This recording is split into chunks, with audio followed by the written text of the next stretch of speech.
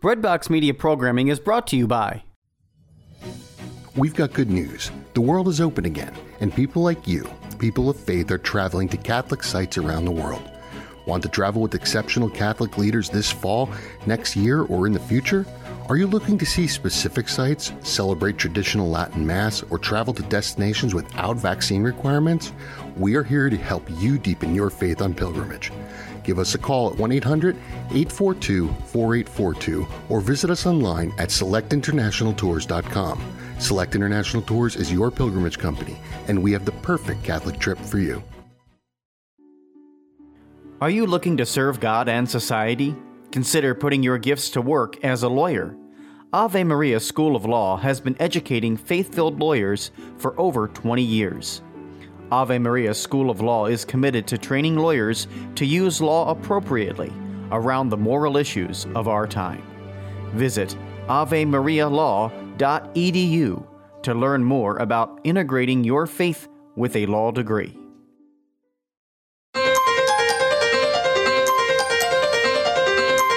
And now, Virgin Most Powerful Radio is pleased to present Hands-On Apologetics with renowned Catholic author and apologist, Gary Michuta.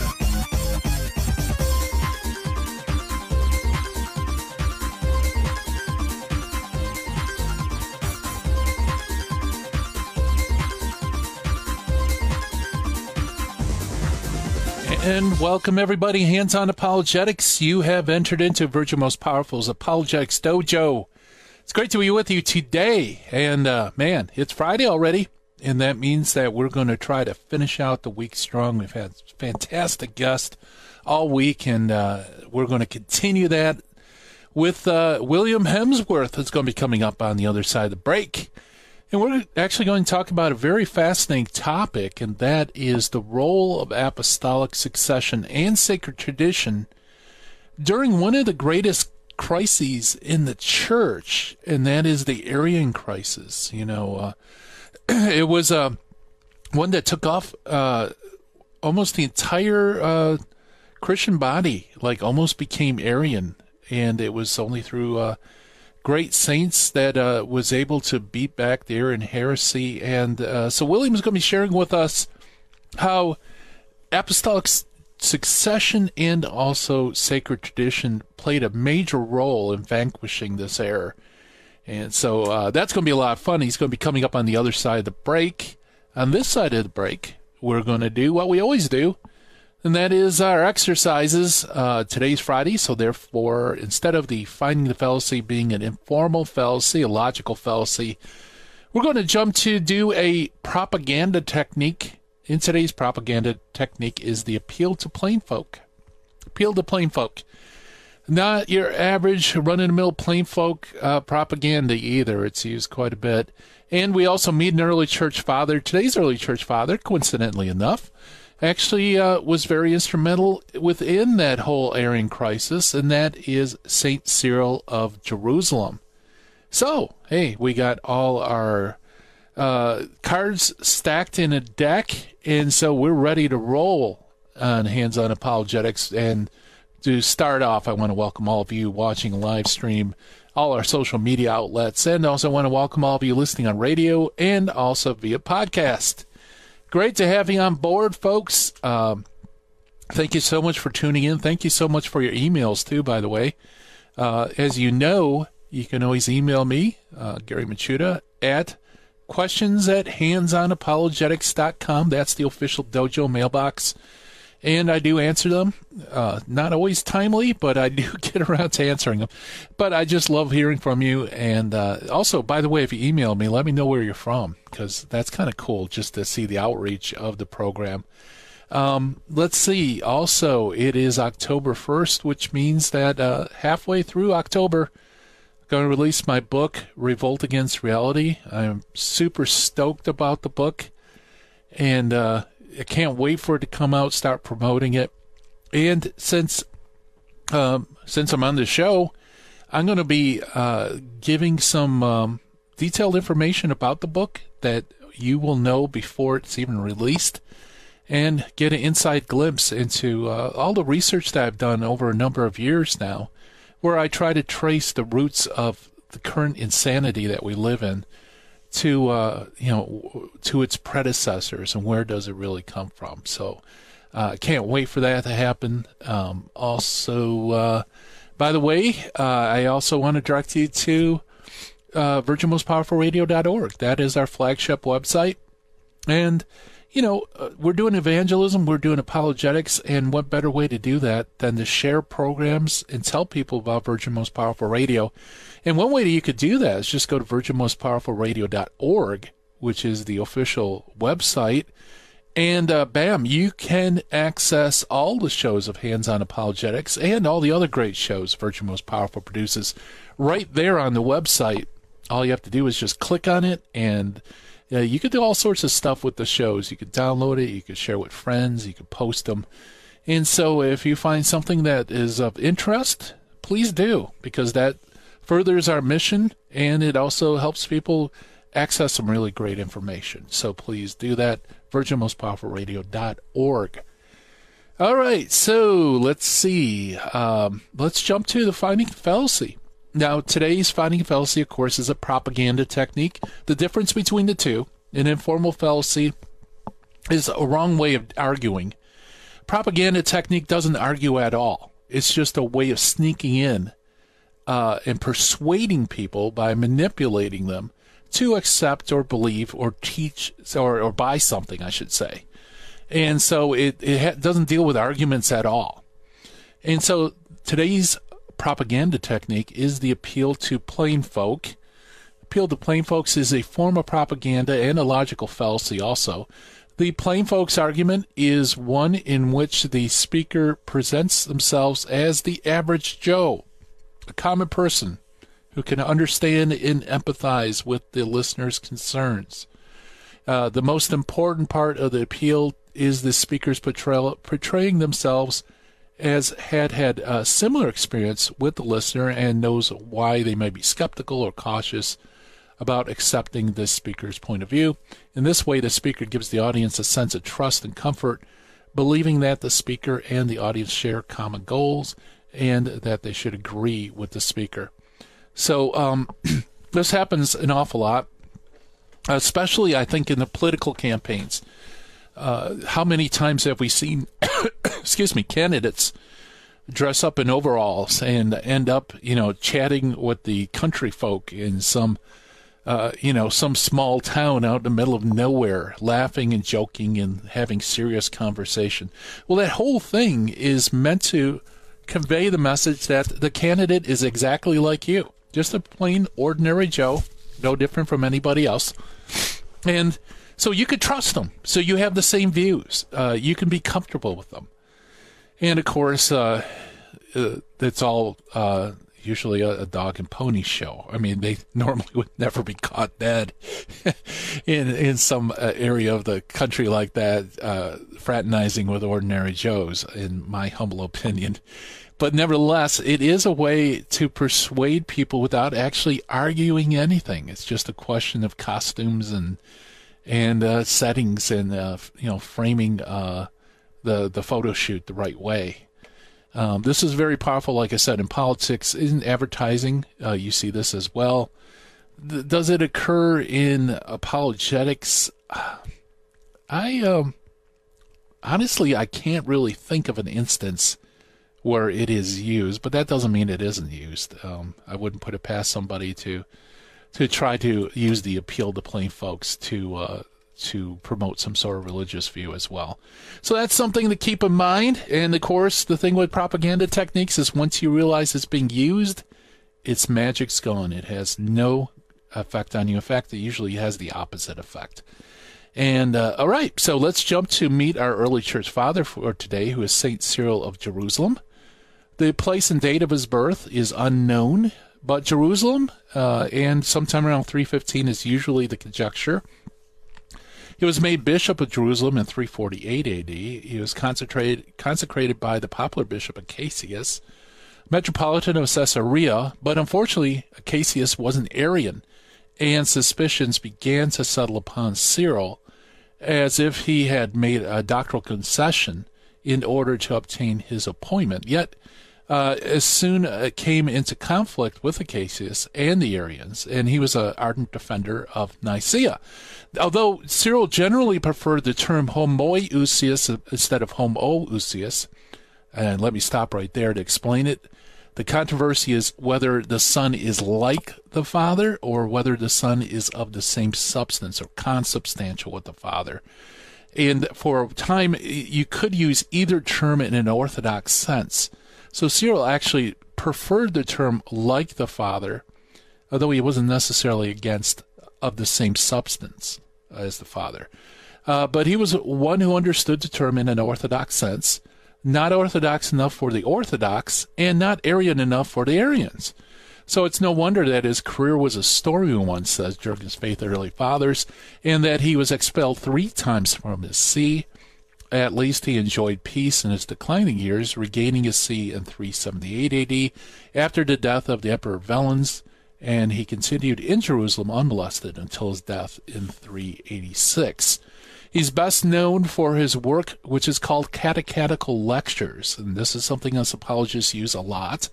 Except for the letter to Constantius, a homily on John 5:5, and 4 short fragments of other homilies, the only genuine writing of Cyril, which has survived the ages, is the Catechetical Lectures. Lectures are 24 in number, the first one being an introductory discourse, and the rest being numbered from 1 to 23. Of these, the first 18 are pre-baptismal discussions, or discourses, delivered to the Illuminati during Lent, and the last 5 delivered to the neophytes during Easter week and on the liturgical ceremonies of the 3 sacraments which they had received during Easter Vigil. The lectures have been delivered as early as 347 or 348, when Cyril was yet a simple priest, but much more probably it was delivered around 350 A.D., by which time he succeeded Maximus in the See of Jerusalem. And perhaps it's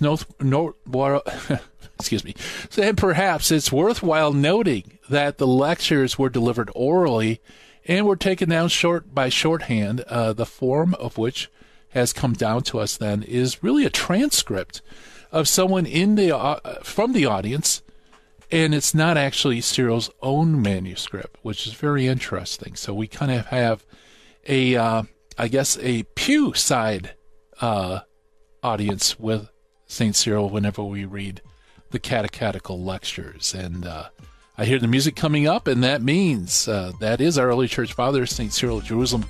And it also means we're coming up to a break, folks. So coming up on the other side, we're going to be chatting with our good friend William Hemsworth, talk about the Arian controversy and how apostolic succession and sacred tradition. Stay tuned, folks. More to come.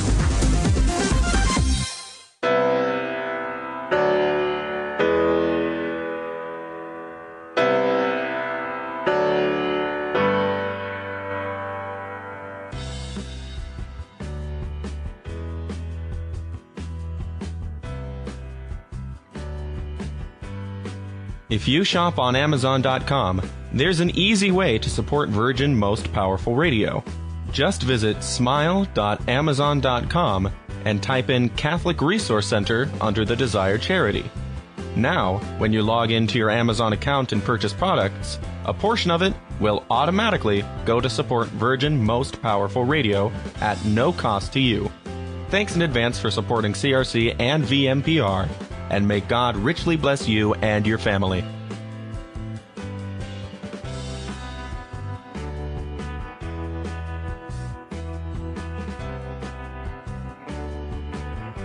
Pro-life across America, the Billboard people.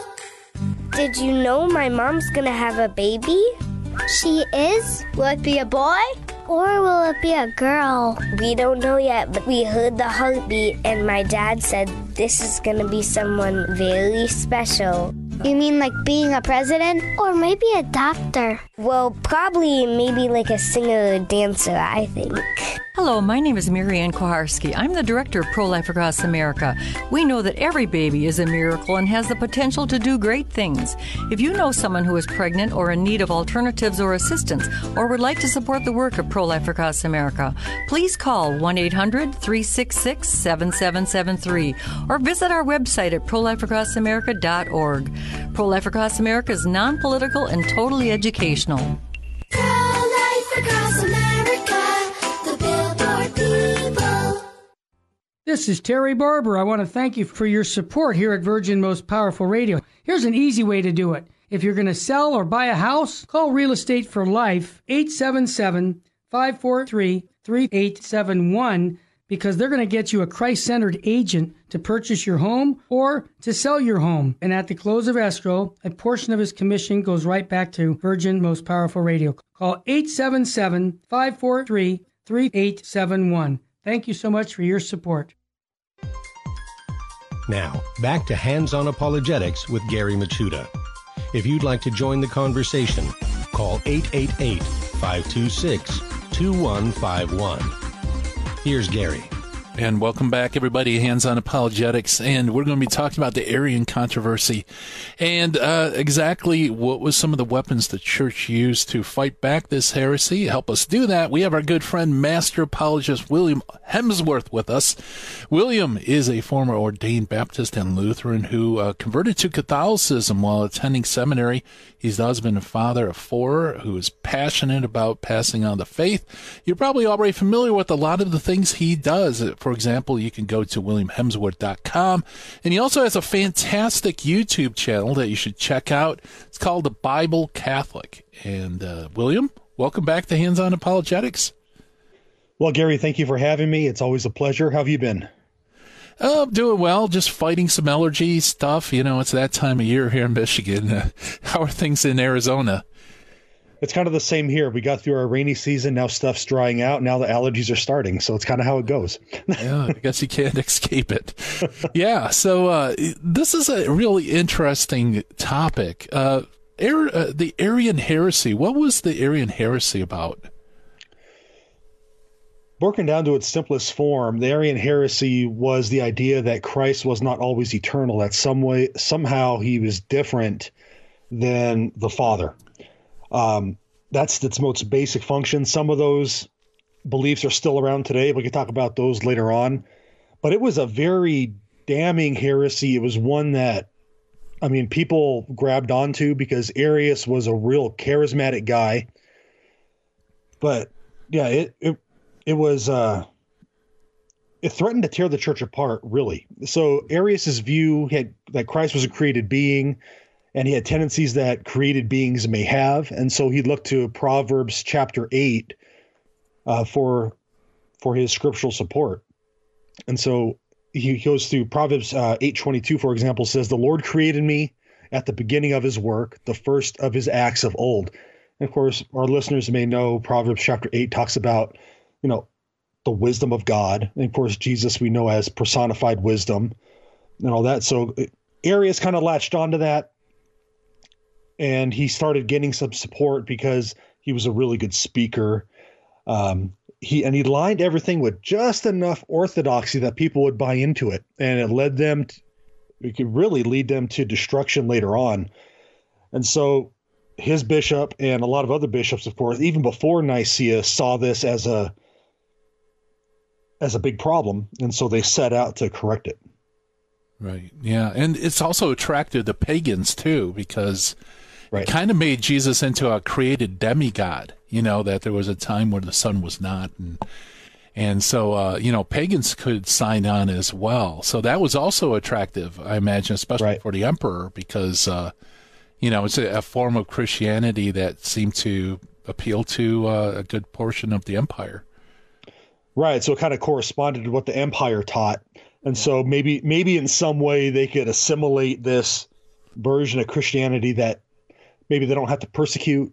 They don't have to try to stamp out, because maybe they can get in just enough to try to bring people over.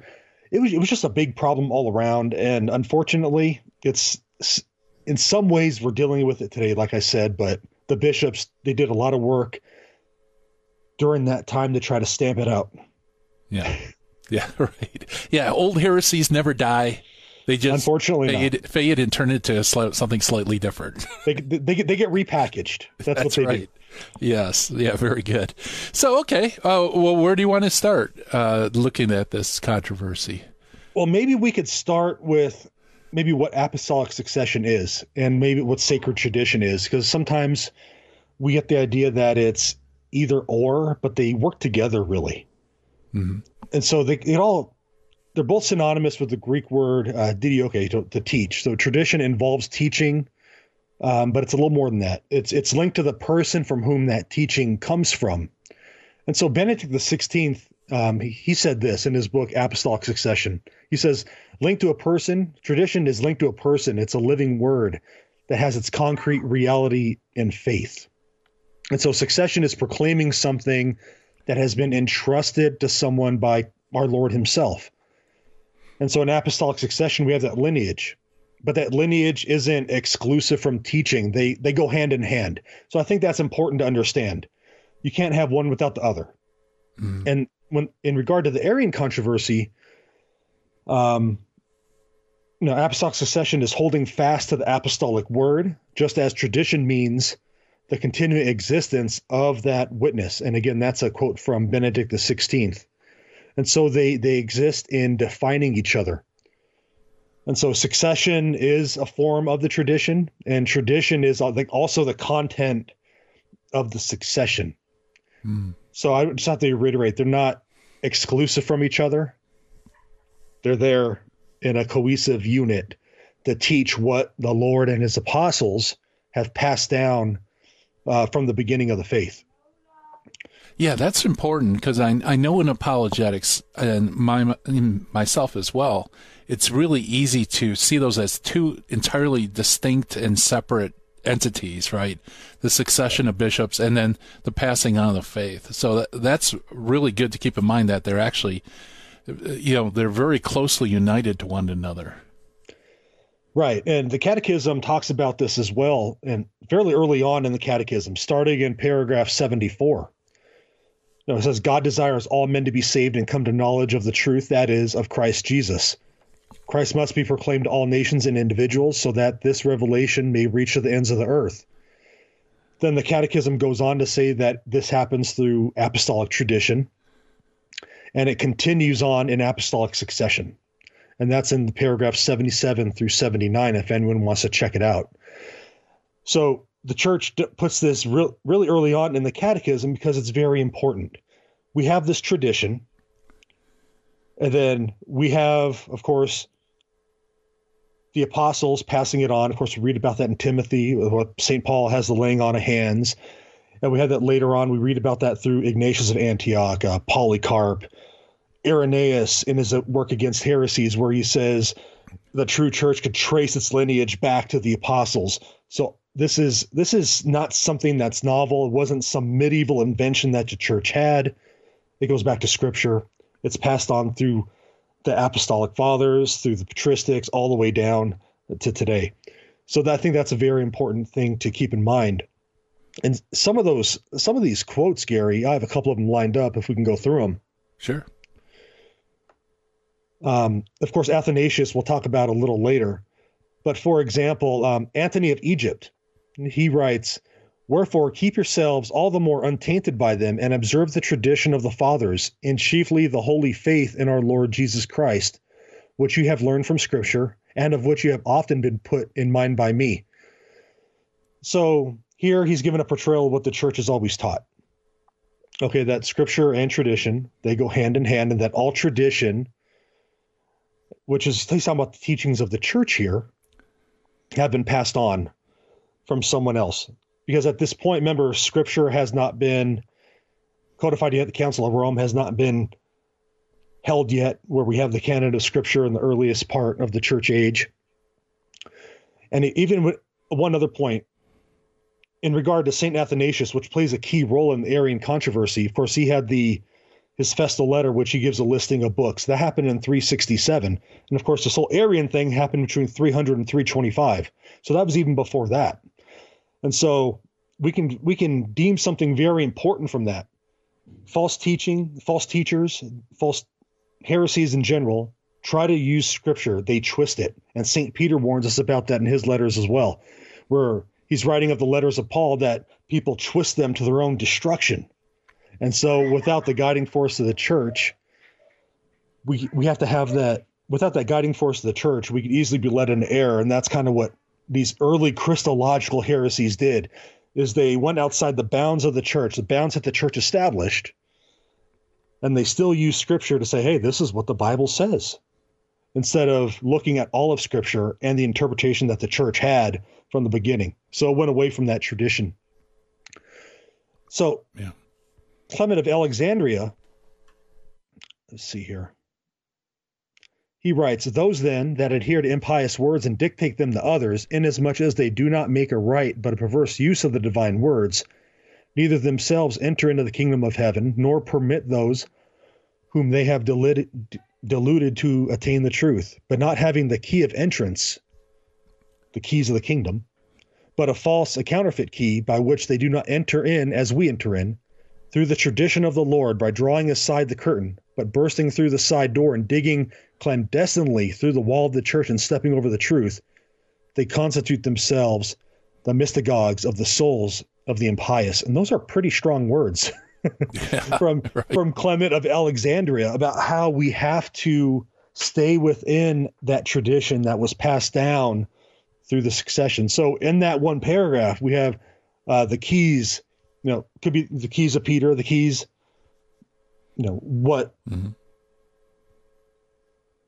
what you receive from me, you pass on, but it's calling it a counterfeit key. And it's fascinating when you think about that word, a counterfeit key, because how many counterfeit keys have happened throughout history? I mean, you could look to the Protestant Reformation. Of course, you could look to the Arian heresy. You could look to all these various Christological heresies out there, Nestorianism, all these counterfeit keys. They strayed from the tradition that the church has always taught. And so I think that's important to lay out in the beginning. Yeah. Yeah. And that, what an apt metaphor too, because counterfeit key, of course, doesn't open any doors. And, right. And so in these heresies are often, they end up in a dead end. It doesn't make sense of the faith as a whole. Right. So it may make you feel good to have the key. Yeah. It may make you feel really good to have the key. It may look pretty. It may look nice. But if it doesn't do anything, it has no value. And that's what these heresies do. If you don't have a right view of who Christ is, you're going to lead dead end. Because Jesus is the way, the truth, the life. No one enters the kingdom except through him. And if you have a false idea of who he is and you're holding on to the false counterfeit Christ key, if you will, of who he is, it's not going to unlock anything. And you're not going to enter into the door that the true key unlocks. Yeah. Yeah, very good. Yeah, those are chilling words from Clement of Alexandria, especially that last line about it is mystagogy of, was it evil? Is that the last? Mystagogues of the souls of the impious. There we go. Yeah. Wow. Yeah, pretty strong words. Right.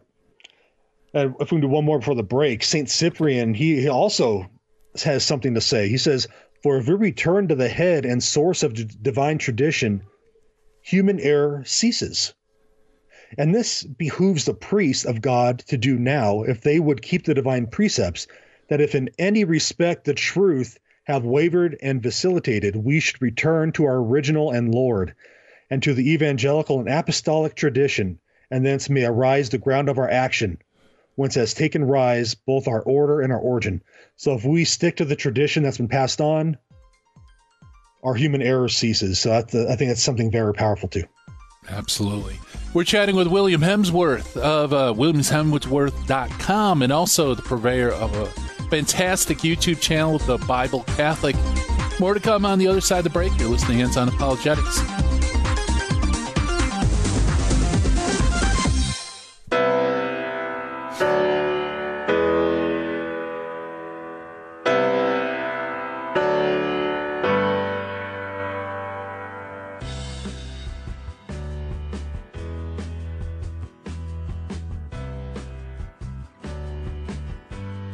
This is a minute meditation from Virgin Most Powerful Radio. I am the bread of life. This is the bread that comes down from heaven, so that one may eat it and not die. John chapter 6 verses 48 to 50. Saint Catherine of Siena once said, "How sad it is when those who have food before them let themselves die of hunger. Take your food, the loving Lord Jesus, who was crucified for us." Dear Heavenly Father, let us never go hungry for spiritual food. Help us to receive your Son often, in Holy Communion, so that we may be brought together with you, in the union of the Holy Spirit. This has been a minute meditation from Virgin Most Powerful Radio.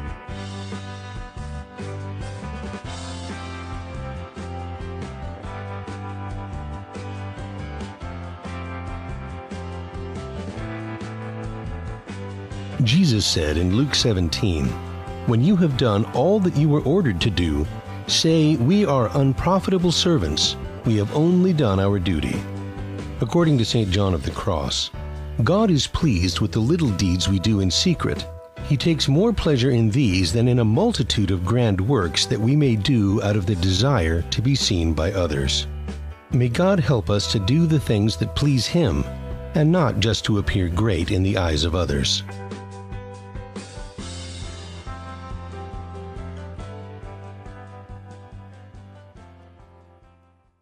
Buying or selling your home or your business property? This is Terry Barber. Real Estate for Life underwrites the Terry and Jesse Show.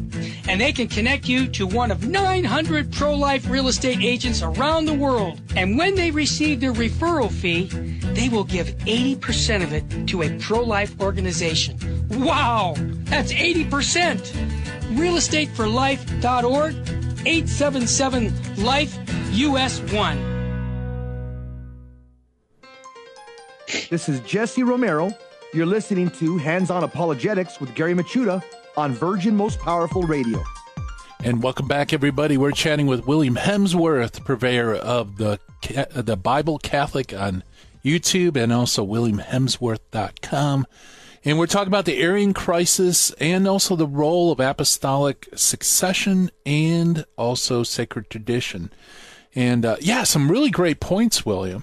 First, that succession and sacred tradition really should be seen a lot closer and interrelated than we usually look at. And then, of course, you have the early church fathers who talk about how important it is to maintain both of those, right, in order to stay away from error. Right, and we see that play out during the early days of this crisis in the church. Arius, for example, he was a student of Lucian of Alexandria, and while he was studying, he became friends with Eusebius of Nicomedia, not the church historian Eusebius. I've always had to clear that up because for some reason that was a popular name back then. This Eusebius, he plays an important role in the promulgation of the heresy, though, which was kind of shocking when I was researching this a couple years ago. So Arius was a priest. He was ordained in Alexandria in about 311, give or take a year or so. Like I said, he was a very charismatic guy.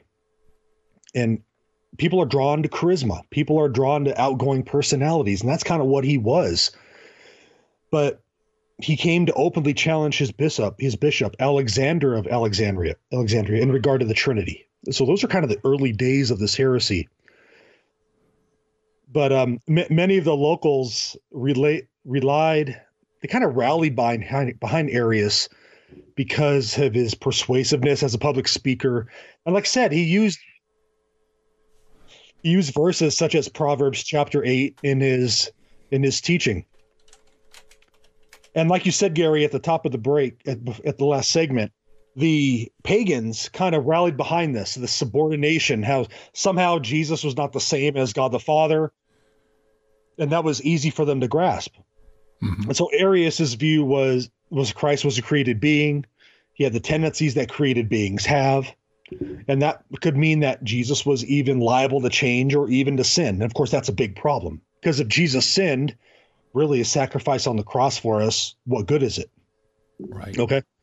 St. Athanasius sums up the views of Arius quite nicely.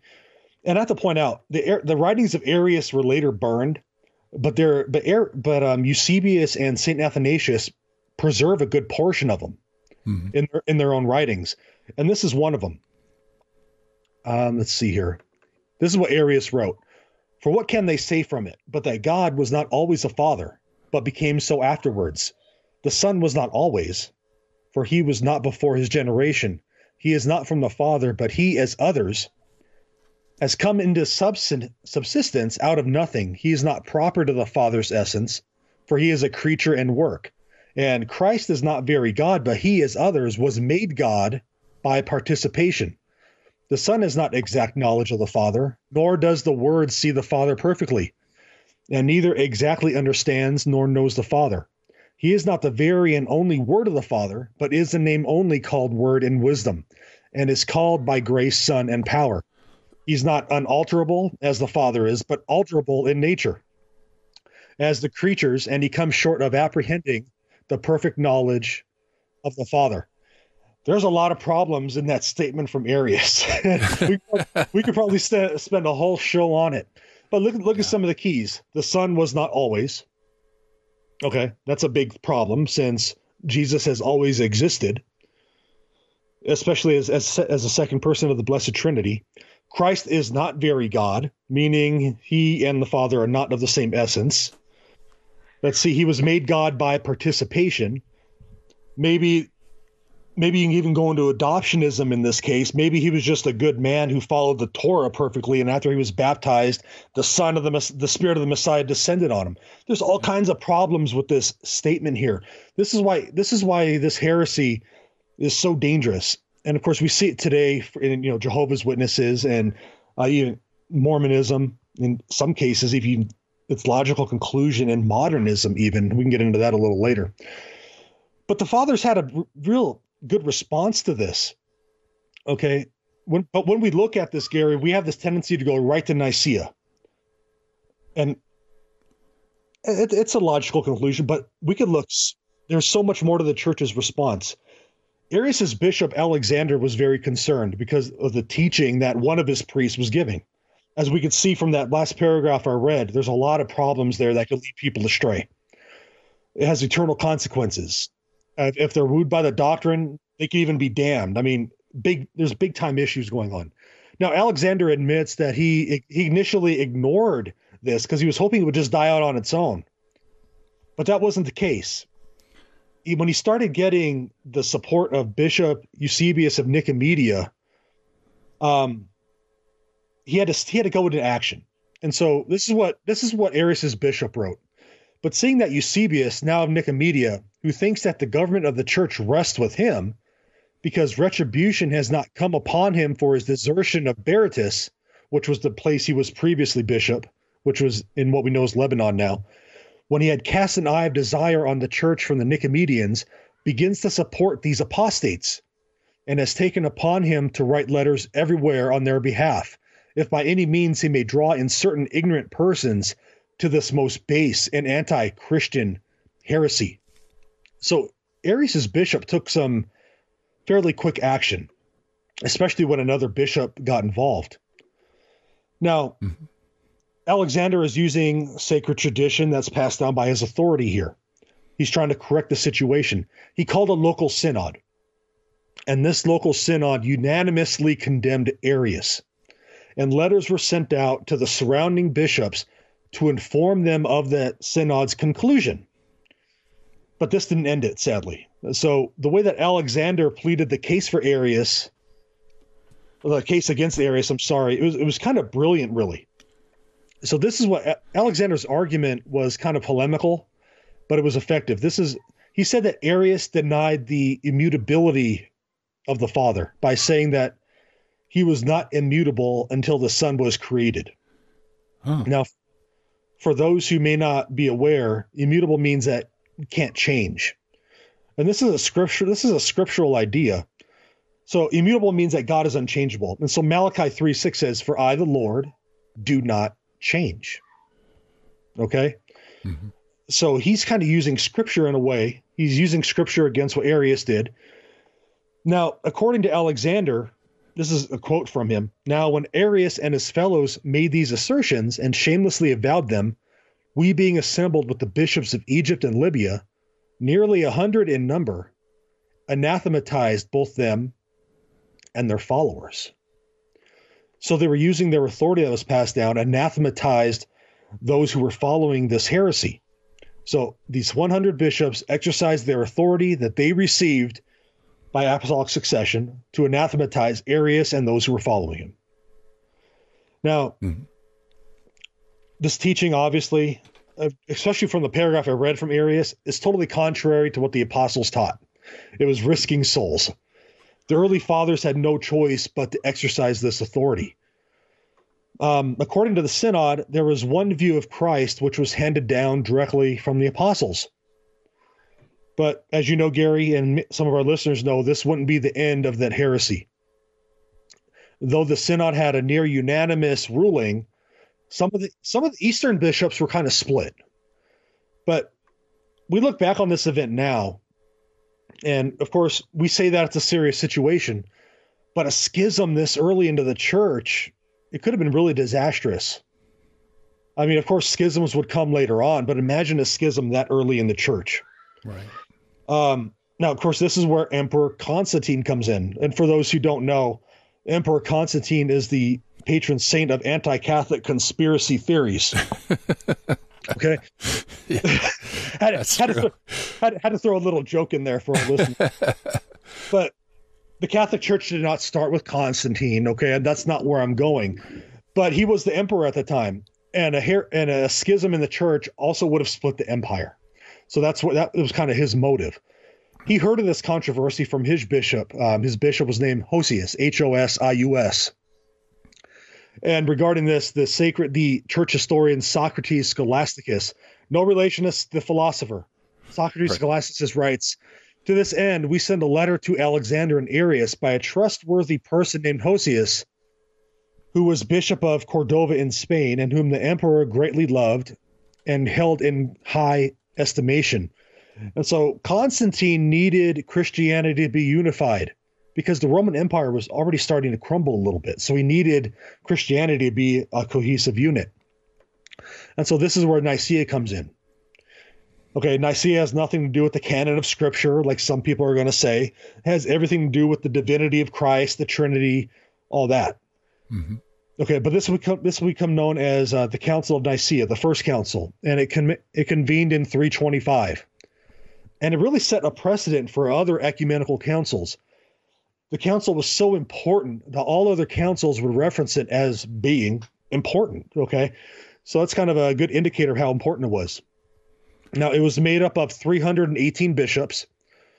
Now, the Pope wasn't able to be there, and so some people will use this as saying they know the Pope didn't have any authority. He was just too old to make the trip. And church historian William Carroll says so. This is what he writes. The recommendation for a general or ecumenical council had probably already been made to Constantine by Hosius, and most probably to Pope Sylvester as well. Hosius presided over its deliberations. He probably, and two priests of Rome certainly, came as representatives of the Pope. He was just too old to make the trip. We didn't have there was no airplanes or cars back then. It was a big time trip. It took a lot of time, and it was grueling. So this is where St. Athanasius enters into the picture, though. And so he was a brilliant theologian, and he argued from Scripture the case of Christ, the case that Christ is eternal. Mm-hmm. And so he argued that terms in Scripture such as was handed over do not imply that the Son was not divine. And so the Council Fathers rallied behind Athanasius because he was preaching the faith that had been handed on to them. And I heard the music, so I'll leave it there, Gary. Yeah, very good. And it's a good place to stop, too. We're chatting with William Hemsworth of the Catholic Bible channel, talking about Arian heresy. More to come on the other side of the break. You're listening to Hands On Apologetics.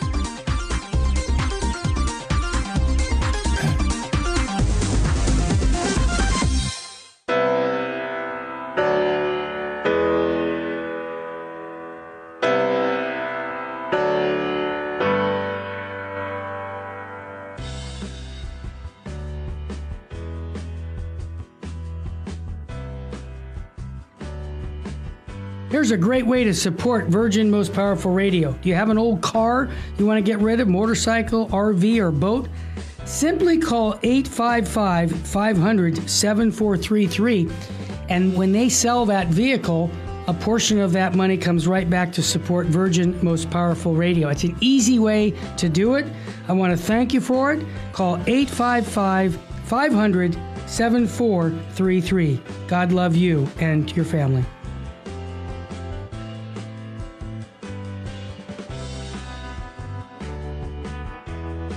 We got Ernesto from Long Beach. I just wanted to comment, and I just wanted to thank you guys. And I kind of wanted to encourage people that are listening, maybe that are not donating, because honestly, I got to be honest. I used to think you guys were a little too over the top, Yeah. That's right. If God gave us a lot, and I have the blessing of listening to all this, I just want to call all the people. I got 5 kids, and I don't make a lot of money, and I'm still donating to you guys. God bless you, brother. You're amazing. We have to do this. We have to do the extra. And it's not even the extra. People see it like it's extra. Kneeling for communion, saying your rosary, saying the Divine Mercy Chaplet. It is not extra. It's what the church tells us to do. Amen. You're a good man, brother. 30 years old, 29 years old, 5 kids, and I thank you guys. But everybody else, man, get on fire. Fight for the truth, man. You know what I'm telling you guys? There's I love it out there.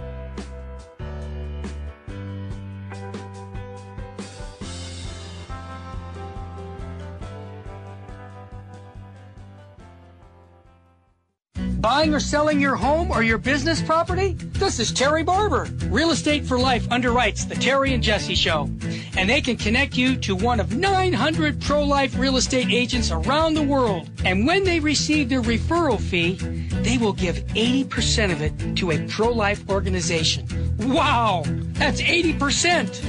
realestateforlife.org, 877-LIFE-US1. Now, back to Hands-On Apologetics with Gary Machuda. If you'd like to join the conversation, call 888-526-2151. Here's Gary. And welcome back, everybody. Hands-On Apologetics. We're finishing out the week strong with our good friend, Master Apologist William Hemsworth of the Bible Catholic, also WilliamHemsworth.com. Check out all his great stuff, by the way. We're talking about the Arian controversy and how the church met the controversy. And right before the break, William, you were sharing about the Council of Nicaea and how Athanasius kind of saves the day in a way. Right, he sure did. And he had one argument that really struck to the heart of Arius's argument. And he said, quote, "It is plain, therefore, to everyone that not knowing is proper to the flesh, whereas the Logos, insofar as he is the Logos, knows all things even before their origination." Now, only God knows all things before their origination. So Jesus has always been eternal. He knows all things because Jesus is the second person of the Trinity. He's God. Okay. Yeah. So it's a statement of deity, and it had been passed on from the beginning of the church. So that's really how apostolic succession and sacred tradition played a role, because that was a death blow to Arius's argument there. Mm-hmm. See, because both sides were appealing to Scripture. Okay, and I said that a couple segments ago. All heresies appeal to Scripture in one way or another. They isolate it, they eisegete it from its context, from its known interpretation, and they spin it off and create something wholly new out of it that didn't exist from the beginning. And so Athanasius is calling them on it. And it was agreed that Arianism needed to be condemned. And of course, you talked about at the top of the show with meeting the church father. This is where the word homoousios comes from. Okay, it's from Nicaea. And so that the Son is of the same substance or is consubstantial with the Father. And we say that every Sunday at Mass in the Nicene Creed. The church wasn't novel in doing this.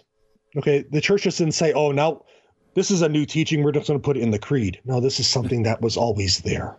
It's something that the church had always taught, that Jesus is God. Yeah. The same essence as God the Father, same essence as God the Holy Spirit. It's all there, all from the beginning. Are you telling us that Dan Brown was wrong when he said that Nicaea voted for Christ to be divine and won by like only a vote? I have to say this. Dan Brown is a pretty good fiction writer. I admit the Da Vinci Code was entertaining. I wasn't Catholic at the time when I read the book and saw the movie. But however, no, he was totally wrong. Okay. He totally made that up. It had nothing to do with any of that. He also said that Nicaea, voted which books were going to be in the Bible, and that, Gospel of Mary Magdalene was voted out. The Gospel of Philip was voted out. All this other nonsense. Yeah. That was never the case. Yeah. So yeah, you're absolutely right. It's rooted in that faith that passed through the succession from the apostles through succession of bishops. Right. And ultimately, at Nicaea, it came time to clarify in such a way that would exclude wrong ideas about the Son. Right. Yeah. Yeah, and of course it would be further clarified in 381 at Constantinople. But the thing is, Gary, is the church has condemned this heresy. It has, but like we talked about a few moments ago, heresies get repackaged. Okay. So if I can take a moment, maybe we can talk about a couple modern day examples that people may run into. Yeah. Because they're still out there. One of them is the Mormon Church, the Church of Jesus Christ of Latter-day Saints. And you may say, like, how is that Arianism? Well, they teach that Jesus is the Son of God. And depending on who you ask, they may say he's fully divine, but that he wasn't always eternal. Okay. So they say Jesus is created by Heavenly Father. And that Jesus and Satan are actually brothers. Okay. So that's kind of problematic on its own. But according to LDS doctrine, I'm taking these from their sources, that Jesus is the firstborn spirit son of God. That sounds an awful like what Arius was saying. Really. Yeah. And so Joseph Smith later on will go on to say that among the spirit children of Elohim, the firstborn was and is Jehovah, or Jesus Christ, to whom all others are juniors. So again, he's saying this thing that Jesus was firstborn. He didn't always exist. And this is contrary to the historic view of Christianity, like we just talked about. And so they eisegete scriptures and they make doctrines out of them. But obviously that's not the only issue we have. Their whole thing of the scriptures is different. Of course, they say they adhere to the King James Bible, then they have the Book of Mormon, Doctrine and Covenants, and the Pearl of Great Price, which also vary widely from what Council of Rome said at 382. But this is what the Congregation of the Doctrine of Faith has to say in regard to their baptism, and I find it very interesting, Gary. It says, as is easily seen, to the similarity of titles, there does not correspond in any way a doctrinal content which can lead to the Christian doctrine of the Trinity. The words Father, Son, and Holy Spirit have for the Mormons a meaning totally different from the Christian meaning. The differences are so great that one cannot even consider that this doctrine is a heresy which emerged out of a false understanding of the Christian doctrine. The teaching of the Mormons has a completely different matrix. We do not find ourselves, therefore, before the case of the validity of baptism administered by heretics affirmed already from the first centuries, nor of baptism confirmed in non-Catholic ecclesial communities. That's pretty intense. Yeah. Yeah. Okay, because when a Mormon's baptized, it may seem like the Trinitarian formula, but their ideas of those three persons are so totally different from historical Christianity that the church says that the baptism is not valid. So anyone coming into the church from that tradition has to be rebaptized because they were never validly baptized. Right. Another big one, and this is one you're well familiar with, Gary, is Jehovah's Witnesses. And for anyone listening, Gary, I got to give a cheap plug here. Go to GaryMachuda.com, pick up his series on Jehovah's Witnesses. It's fascinating. This is the most modern. This is when you hear the term modern day Arianism, Jehovah's Witnesses pops up because their official doctrinal position, which is very fascinating, says that Jesus is the Archangel Michael and was the first created being. And that's taken from the Watchtower website. And their doctrinal manual says that Jesus is the sole direct creation of God. And so in their view, God created Christ, and then Christ created everything else, which again, totally off, not historic, not what the Bible teaches, not what the church teaches, wasn't passed down via apostolic succession or sacred tradition. None of that was there. And so then the canons of Nicaea totally apply to them still. Yes, we can admire them for going around knocking on doors, and we can learn a lot from that. So yes, maybe we should be more evangelistic as Catholics, but at the same time, we need to look at the heresy, call it for what it is, and we have some work to do in regard to them. Yeah. But what I found fascinating, Gary, was in regard to modernism, because we hear modernism and we think, okay, we're just trying to modernize the church, or modernism is we're trying to get rid of, maybe strip down the church from some of its teachings. But when taken to its logical conclusion, we can kind of get some aspects of Arianism in here. And so modernism started in the 19th century by elevating human reason as kind of the judge of all things. Now, reason is a great gift from God. I'm not minimizing reason whatsoever. But some modern theologians started denying the inerrancy of Scripture, the virgin birth, the resurrection, and the divinity of Christ. John Shelby, who was a modernist Episcopal bishop in the 19th century, this is what he wrote: "The virgin birth tradition of the New Testament is not literally true. It should not be literally believed." Well, red flag. Nope, sorry, no dice. Okay, it has to be believed.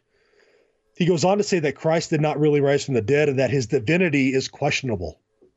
And so this is what Pope Pius X had to say. "Firm faith, I believe, that the church, guardian and mistress of the revealed word, was instituted proximately and directly by the true and historical Christ himself while he sojourned among us, and that the same was built upon Peter, the chief of the apostolic hierarchy, and his successors until the end of time." So here we have that notion again, how modernism, and of course that the Oath Against Modernism is on VMPR's website if anyone wants to check it out. Mm-hmm. It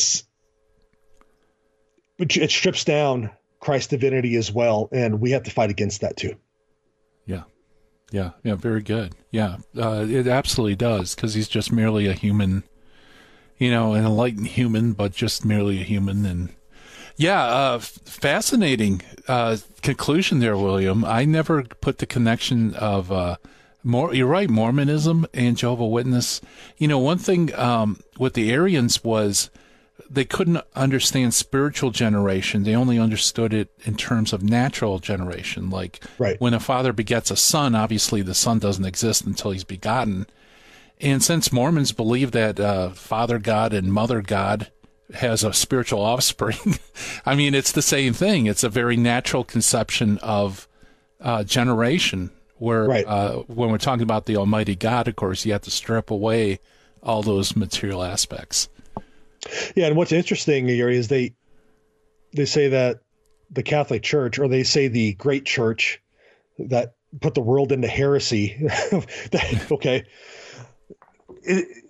away the truth. No, the Church has always preserved the truth, and it's passed down the truth through its bishops from the time of Christ and the apostles up until now.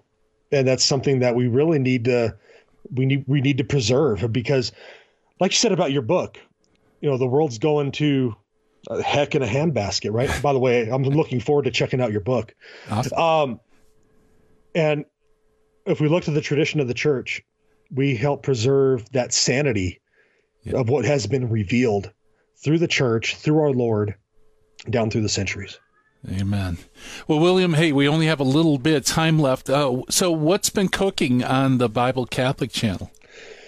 Some good stuff. For those that don't know, I actually started teaching business to middle schoolers, so my content has slowed down a bit, but I'm on fall break now, so that's why I'm here. Oh, but this past week, I had the blessing of interviewing Scott Hahn. We talked about historical criticism, the secularization of the Bible. We talked to the founders of Exodus 90. That interview is going to be up next week. And yesterday, I interviewed our good friend William Albrecht about his book on Mary. And he surprised me I got on StreamYard. I saw William pop on. We were talking, and then Father Kappas shows up. So I was really blessed to talk to them for an hour yesterday. Awesome. They gave a whole seminary course for that hour. It was a real blessing. So that's what's going on my channel. That's great. Well, William, keep up the great work, and thank you so much for coming on the show. Thank you. All Thanks for having me. Yes, William Hemsworth at WilliamHemsworth.com. Also check out his YouTube channel, The Bible Catholic. Man, it's flowing. It's quick hour. Coming up next, High Impact Catholic Talk coming at you with the Terry and Jesse Show. Thank you so much for listening. God willing, we'll be back again next week to do this thing we call Hands On Apologetics. Bye-bye, everyone.